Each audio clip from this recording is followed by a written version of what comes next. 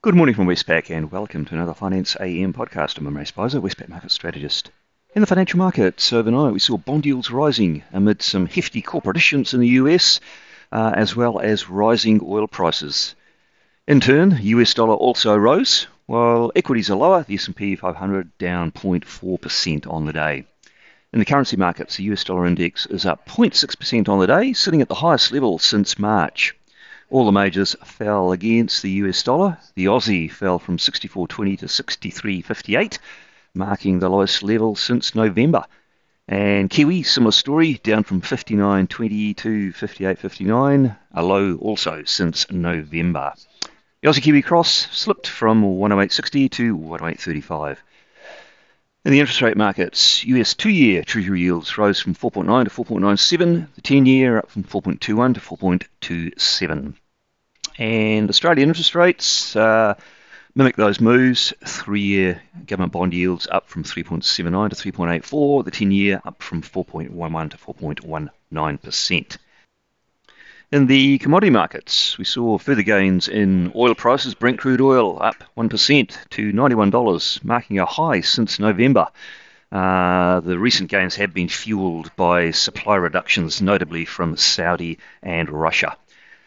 Copper's unchanged. Iron ore rose 0.4% to $118, and gold is down 0.8%.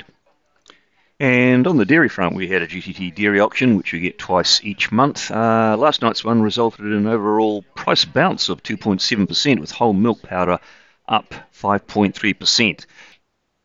On the economic news front overnight, nothing really to disturb markets. Perhaps a minor one from the ECB Eurozone Inflation Expectation Survey, which saw the 3-year ahead measure rise from 2.3 to 2.4%. We did have some Fed speak from Waller and Mester. They kind of cancelled each other out. Waller, who's typically a bit more on the hawkish side, was fairly cautious, saying nothing needs to do now. Certainly no sense of an imminent rate hike needed given the data. Mester, though, was more hawkish, saying that we might have to go a little bit higher still.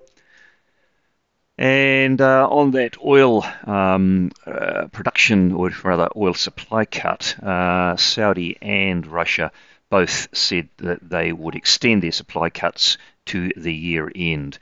Saudis maintains it at about $9 billion, that's at 9 billion barrels a day, which is a multi-year low. On the day, what's that? That could be market moving. In Australia, we'll have the second quarter GDP, and Westpac's expectation that we'll get a 0.4% quarterly gain for a 1.8% annual pace. In New Zealand, we get some partial data which inputs into GDP estimates for the second quarter. We get building work on the day. And in the Northern Hemisphere, in Canada, we'll have its policy decision from the Bank of Canada. It is very widely expected to leave the policy rate on hold at 5%. And in the US, the pick of the bunch of the data calendar will be the ISM Services PMI. We also do get the Fed Reserve's Beige Book of Regional Economic Conditions.